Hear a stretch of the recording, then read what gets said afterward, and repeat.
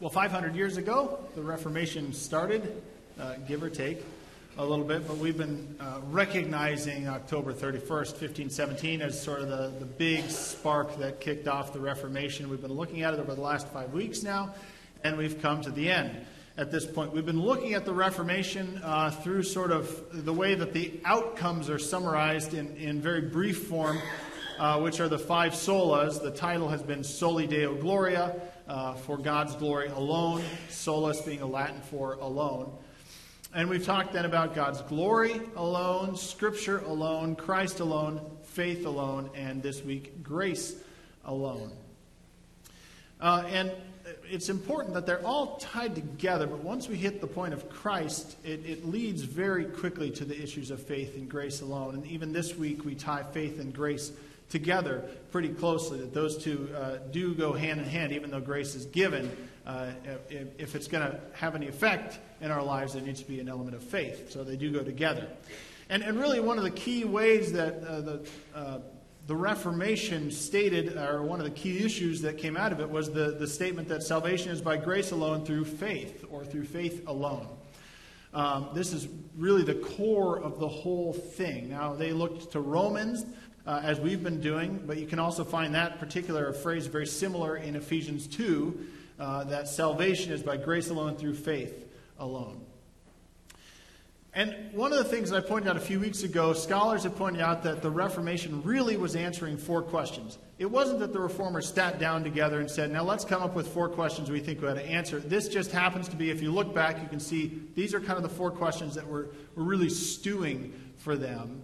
And it wasn't new in church history. These had always been stewing, and people had been answering these questions for a long time. It's just that given the time and circumstance, the issues rose up in a new and different way, and had opportunity to really take off, if you will.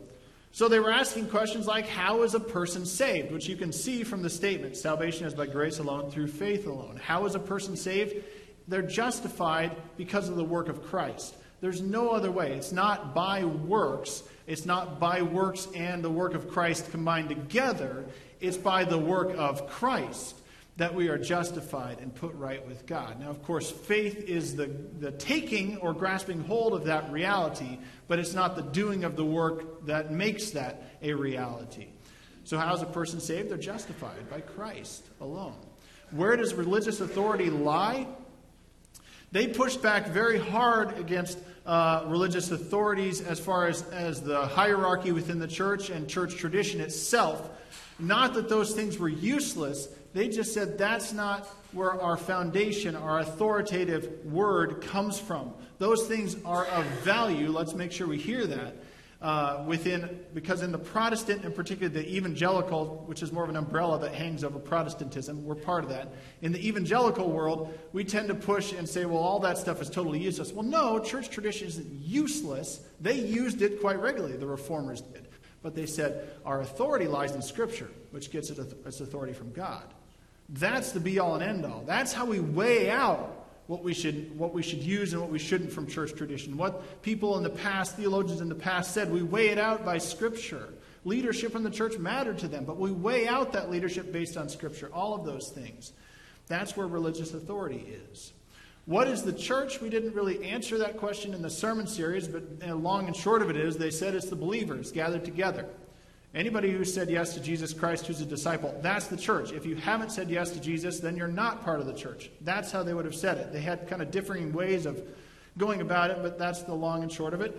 And they said especially the church isn't just the believers gathered together, it's the believers gathered together celebrating the sacraments. When they're celebrating the sacraments, there is the church, they said. And finally, and this pushes us into today's territory, what is the essence of Christian living? What's the way of grace, basically? And the way of grace we can see in today's passage, which will be Romans 6, it's holiness or sanctification. That's how you live in to this grace that's been given to us. But that only makes sense, question 4, only makes sense when we know who our authority is in question 2. Right? These questions do have a relationship with one another. So we're talking about grace primarily today. which is the beginning of the essence of Christian living, if you will. And let's just give it a quick, simple definition. Again, from Easton's Bible Dictionary, which we've been used, it's God's forgiving mercy. Isn't that a simple one to write down? God's forgiving mercy. And God gives that at God's pleasure, not because we did anything to deserve it. God gives it just because God loves us. And that's who God is. Now, if you look at the Reformation, there have been, I don't know if you've done any Google searching or anything right now and just looked for, it's been all over the news, especially in the month of October, in all kinds of outlets and sources. You'll see, from National Geographic to the New York Times, there's articles on the Reformation, not just Christian sources. But there are criticisms that get launched at the Reformation, and some of those are fair and some of those aren't. One of the ones that perhaps is in the fair territory that you hear, but misses the point of the intent of the Reformation, is the social implications of the Reformation. The intent of what the Reformers were trying to do was say, okay, we're not going to rest on church tradition and church leadership and those things as our authority. They have value, but they're not our authority. Scripture, that is God's word to us, is our authority. That's where we're going to make sure everything weighs out against. But the social reality is that the door was opened wider than Luther or Zwingli or any of these other guys really realized. And the door has continued to be open. It's a fair criticism. So when Luther in 1521 stands before the Diet of Worms, he's essentially been excommunicated, but he can get back in if he just recants all of his works. He stands before these really high, the emperor himself, the head of the Holy Roman Empire there. He stands before these guys and he says, my conscience is captive to the Word of God. You hear that word conscience. And he goes on even further and he says it would go against conscience, or to go against conscience is neither right nor safe. And so what some people do is they look at what Luther has said and they celebrate that Luther is saying goodbye to all religious authority. It all comes down to my conscience and what my conscience says. Well, that's not what Luther said. But that's how it's been interpreted by a great many people. And so if you do a Google search, you'll find some articles that will point this out. That we are, because of Luther's work, free of all religious authority. Isn't that a wonderful thing? Some of these articles say. And that's how you can get into the world of I'm spiritual but not religious, right? Free of all religious authority. I can make up whatever I want because it's all down to my conscience. Well, Luther, that was not the intent. The door might have been open to that. So I was in a conversation with somebody, just to give an example, recently, and I really tried to veer it to an evangelistic conversation. And sure enough, the door was open. It was great. And so this young man starts talking to me about how he's a Christian. He went to church with his grandma, and so he considers himself a Christian, but kind of. But he likes Taoism and Taoist philosophy, so he's a Taoist Christian. Well, that doesn't really work together. That opens up a whole lot of questions, right? All of a sudden, to put those things together. The way the conversation went, I wasn't convinced that the Christian part was really that deep for him, but the Taoist part really was. He was merging two ideas together. And I've had plenty of conversations with people who are trying to merge together multiple and sometimes competing religious values to make up their own religion. So it's a criticism that could be launched at Luther and some of the reformers, that they opened a door. They didn't realize how wide they were kicking it open when they walked through it. But we should point out that regardless of how wide the door is open, we still live under the authority of something, someone, or some entity in some way. We're under some authority in some way, whether we want to be under the authority of self or God or whatever. We have to acknowledge that first and foremost.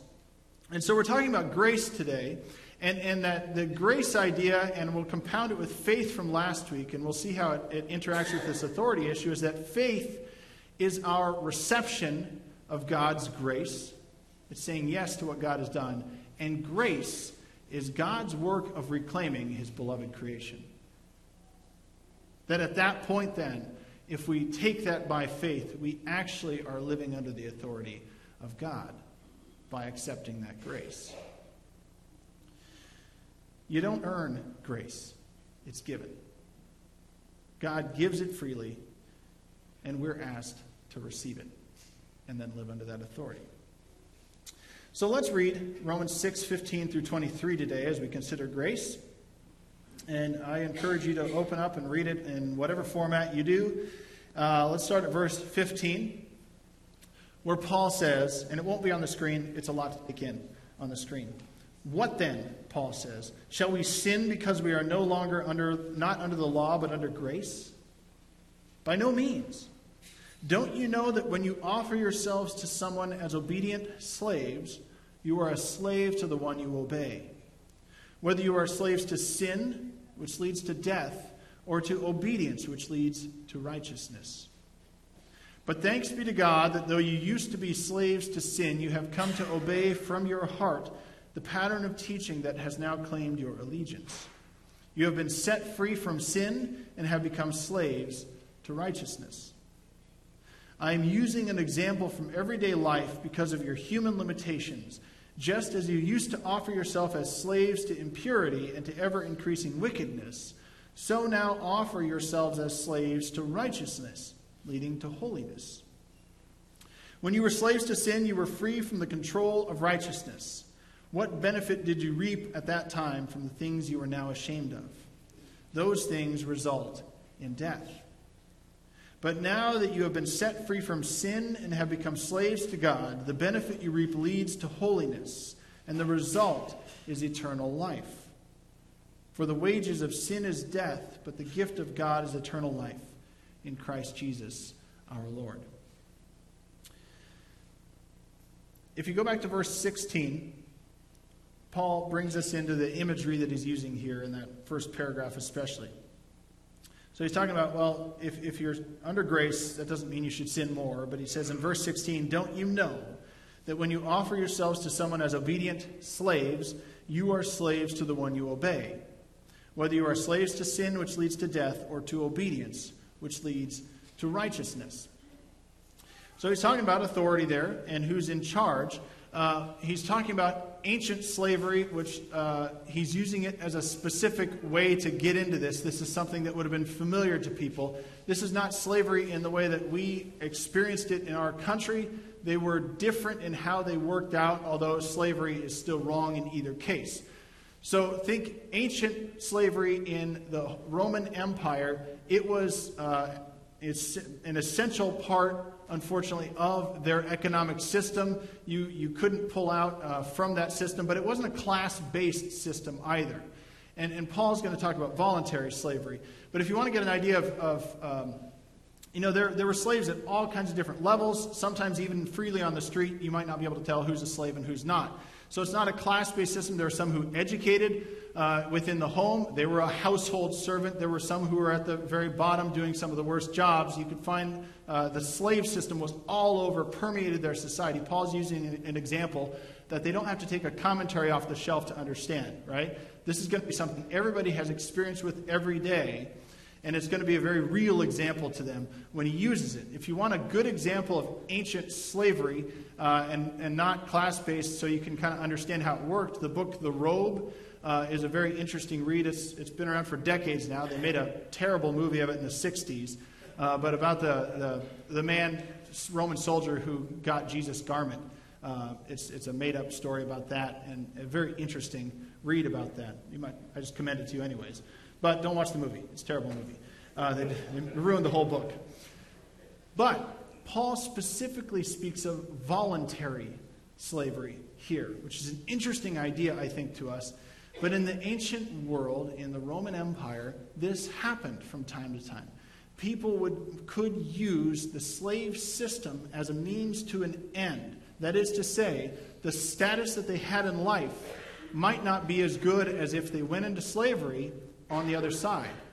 They actually could improve their status in certain cases and be manumitted at some point or buy their own freedom and actually have elevated their status in one way or another. It wasn't always the case. Some people might go into debt and do this, and it's not going to be better. It's just going to be that they're going to be able to pay off things or whatever. But Paul says, don't you understand either way? When you voluntarily put yourself in that position, you're under somebody else's authority. It's an example that they're going to use. You're putting yourself under the authority of something or someone for a specific end, he says, when you voluntarily do this. And we can understand that. We do that as well. We will sometimes put ourselves in a position where we feel like we need something or we lack something. I lack happiness. I'm going to do things to make myself happy or to achieve happiness. And we might put ourselves under the authority of something else. We might want to make ourselves better or better ourselves. So we might learn, get in school again or something like that. We're kind of under, in a sense, the authority of something else. Or security. We want to be safer, so we'll give up certain freedoms in order to be safer. Any of those things could work out in the same way. Paul says, what you're doing then, he says, just so we know, you're a slave, you're putting yourself under the authority of something else. We can do the exact same thing with sin. You can be a slave to sin. You're under the authority of sin. And he says, it leads to death. That's the only direction that goes. And in fact, if you're going to be a slave to righteousness, either way you're under the authority of something, but they're means to an end, but one's a completely different end. Let's talk about the righteousness, shall we? That's what he says. Let's look at that direction. But Paul says when we face the reality by our very nature, if we haven't chosen to put ourselves under the authority of God, then we are living in disgrace, not God's grace. We're slaves to sin, not slaves to righteousness. In the ancient slave system, manumission, to be free from sin, was actually not that uncommon. Somebody could purchase their freedom. They could age out. 30 or 40, roughly speaking, somebody could age out in the days of Paul and be free. We don't get those options. We can't purchase our sin, and we can't really age into God's grace, but we will age out into death. Paul would lead us to believe. God's already done this for us. God's already given us the possibility of freedom from sin. But for a lot of us, what ends up happening is one or the other direction. Some of us have a hard time accepting that the work is already done, and we feel like we have to do more in some way. We couldn't possibly get this just free. There's got to be some other strings attached or something else I've got to do.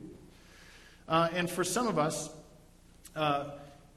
we still feel like we can piece together other things, so we're still living under the authority of both. We're trying to live under the authority of God's grace, but still kind of under the authority of a few other things too, in the power of sin. Either way, it's like being on the giant hamster wheel of works. And we need to just get off because we're never going to get there that way. God's already done the work. Paul also has, he's probably doing what Paul does and mixing a lot of metaphors here in the way he does slavery, because he kind of advances the thought, but he probably has in his mind as well a little Old Testament imagery when it comes to slavery. And that, Leviticus 25, 54 and 55 is a great verse to understand the reality of what God is doing with his grace. In Leviticus it says, even if someone is not redeemed, and this is talking about the year of Jubilee, even if someone is not redeemed in any of these ways, they and their children are to be released in the year of Jubilee. For the Israelites belong to me as servants. They are my servants whom I brought out of Egypt. I am the Lord your God. We're part of God's creation as well, just like God covenanted with Israel and rescued them. That covenant extends to us. By his act of grace, God is redeeming his beloved, his creation, you and me, who were captive and slaves to sin, that we would, in fact, be under the authority of God. That's what grace is trying to accomplish. And Paul goes on further, then let's go to verses 22 and 23 of chapter 6 in Romans again. Paul talks about moving from deficits to benefits, really. He says, but now that you have been set free from sin and have become slaves to God, the benefit you reap leads to holiness. Some of you have sanctification in there. Same thing going on. And the result is eternal life. For the wages of sin is death, but the gift of God is eternal life in Christ Jesus our Lord. So as we said at the beginning, faith is the reception of God's grace. Grace is God's work of reclaiming his beloved creation, and he's given it to us freely. But Paul tells us that when you receive grace, you're now called to live under the rules of the grace giver. We've been talking about authority. That's how it works. What's interesting here is if you look in the bigger picture of what Paul's done, I read about 3 chapters of the Bible each day, and I'm really an advocate of reading the Bible as a whole rather than little chunks and verses. It's not bad to do that. I like reading it as a whole because you tend to see some of the bigger themes that are there. What's really interesting in the book of Romans is we're in the midst of a bigger theme that Paul is presenting to us. So the book of Romans is 16 chapters long. In the midst of that, you have Romans 5:1 through 8:39. If you want, we're going to biblically nerd out for just a moment, all right? So Romans 5:1 through 8:39 is what's called an inclusio. It's like a giant parenthesis in the middle of the text to make a big point about the whole thing. And so there's an image here that'll come up with a yellow line at the top. Thanks, Larry. What Paul has been arguing in this whole section and continues to argue is this whole transition in various different ways. He says what we're called to do is move from Adam to Christ. This is what God's grace does. To move from sin to righteousness, death to life, law to grace, flesh to spirit. He argues that whole thing. It's even in the bigger picture. If you take an even bigger understanding, what Paul is using is what we run into in the Old Testament all throughout. That God is moving us from this present age into the age to come, the kingdom of God. And the ancient expectation, the Old Testament expectation was that there was going to be a hard line, the age to come would end, the kingdom of God would begin, but Jesus comes, and it doesn't work that way. It's like they mesh together. But we're still called by God's grace to transition from living in sin to living as Christ, from living in sin to living as righteous, from the way of death to the way of life. You can see the transition we're called into, so that grace compels us to live in the age to come, even though the age to come isn't fully here. Grace compels us to live as kingdom people, though the world around us does not.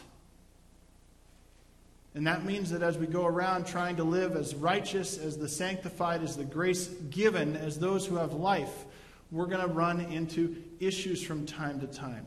It's going to cause tension. But we're called to live that way. It'll cause tension. That's why we run into issues of life. And when does life begin? And those kinds of questions. Or human sexuality. What is it? And what are the extents of it? That's why we run into issues about money. Whose is it? How do we use it? About war. About individual sovereignty. About what we watch, what we eat, what we drink, what we wear, what we listen to. Because as kingdom people, we're called to live on that right side of that column. As those who follow Christ. As those who are given grace, not living by the law, as those who are living by the Spirit and not under the sinful nature, the flesh. That's the bigger picture Paul is calling us to through Jesus Christ. 2 things then about grace that are worth rounding out here. One is that, and this is a thought taken from Martin Luther, one is that grace makes God's way lovable. Because some people look at what's on the right side of that chart and it seems plain, but then when it starts to work out in real life, it seems difficult all of a sudden and even unlovable. But we're slaves to God. We're under His allegiance and control. We've shifted who our authority is if we've come to Christ and accepted and received God's grace. So Martin Luther writes about this, pretty much the same thing you see there. He says, grace makes the law lovable to us. So there is then no sin anymore, and the law is no longer against us, but one with us. That is to say, we're walking in holiness with God. We don't feel like we're at odds with God because we've received His grace and we're trying to walk with Him. We're empowered by the Spirit to actually enjoy God's ways, even when it seems in contrast to the world around us. It's going to be lovable to us. Some people in the world around us, and maybe you're even one of these people, think that the Bible is boring, that prayer is useless, and church, what a waste, right, of time. Why would we do that? Obviously, you're here, so you don't think church is a waste of time. I'm happy about that. But because of those things, this is one of the reasons that people want to buy into the idea of making up your own religion and doing your own thing. But Paul says then we're slaves to sin when we do that. We're not living under the authority of the one who's given us grace and salvation. But when we accept that grace by faith, it means a change of mind. So those things might begin as mysterious. Why would we put our authority in this book? Why would we come together and gather as God's people? Why would we respond in prayer to what we read in this book and with God's people? They might start as mysterious, but they move to being lovely and then life-altering. The more we dig into those, the more grace takes hold. Secondly, grace makes God's way not just lovable, but livable. That is, the path of sanctification is possible because of the power of the Spirit working in us. But it's got to come out of us. Right? This isn't just an inner working, but something that's got to come out of us. I don't know about you, but sometimes extending grace can be difficult some days with some people. Anybody else? I won't take a show of hands, but some days it's hard. But the fact that God did it with you and me means that we need to show it to God's creation, even when it's not shown to us. And we're kind of astounded. We're heartened, but we're astounded when grace is extended in times where it seems like it shouldn't be, right?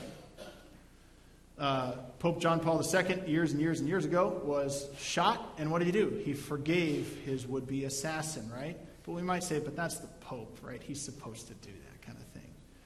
Just a couple years ago, the Charleston church shooting, right? There was videos of that first court appearance, if you remember, and families saying, I don't hate you for what you did. I forgive you. Grace extended. I mean, it made the rounds, didn't it? People were heartened. They said, wow, that's amazing. And even this last week with the church shooting in Texas, there were articles coming out from those who had been through similar experiences saying, what needs to happen is they need to learn to forgive, because if you hold on to anything else of this, it's just going to eat away at you. I'm not saying that's easy, but I'm saying grace and forgiveness extended in those most difficult times is rather astounding, isn't it? And we actually like it. We live grace when we recognize that God has made it possible in even the most impossible circumstances. I mean, grace was exhibited to us that while we were yet sinners, Christ died for us. While we were doing the complete opposite of what God would desire, that's when he sent his most beloved and cherished, his Son, to die for us. Extend that grace at no cost to us and at great cost to him, and say, now are you in to a new way. We're shown through the cross that grace is possible, and we're supposed to then extend that grace and live it. And it must be practiced if we're God's people. It must be practiced so that grace becomes to us like breathing the air around us. That it's our natural rhythm and it's natural to us. And so we need to practice it daily. We need to be in the business of thanking and praising God regularly for how God continues to take care of us and bless us, even when it's difficult to do it. And we need to extend grace to those around us. Now, it's pretty easy to do when our friends and family are responding nicely to us, but there are some days when people push your buttons, right? How's grace going to work on those days? It's pretty easy when you're at work and you've got your work buddies who are your friends who are easy to get along with and you work well, but then there's the one who comes around who's generally a jerk to everybody. How does grace get extended there, especially when they turn around? How do you respond when they're not listening and walk away? Because if we can't extend grace in these smaller and simpler ways when something really happens, we can't expect that we're going to extend grace in those cases. The best part of us aren't going to be amplified at those moments. No, we're called to extend grace and practice it. Because at our worst, God extended it to us. And we need to be ready to extend it and live it out at any point in time. You see, faith is our reception of God's grace. It's that thing that God's given freely, but we've accepted it then, and we're going to live under the authority of God and God's way and God's grace. And it's his reclaiming of his beloved creation. Have you taken hold of that grace today? Let's pray.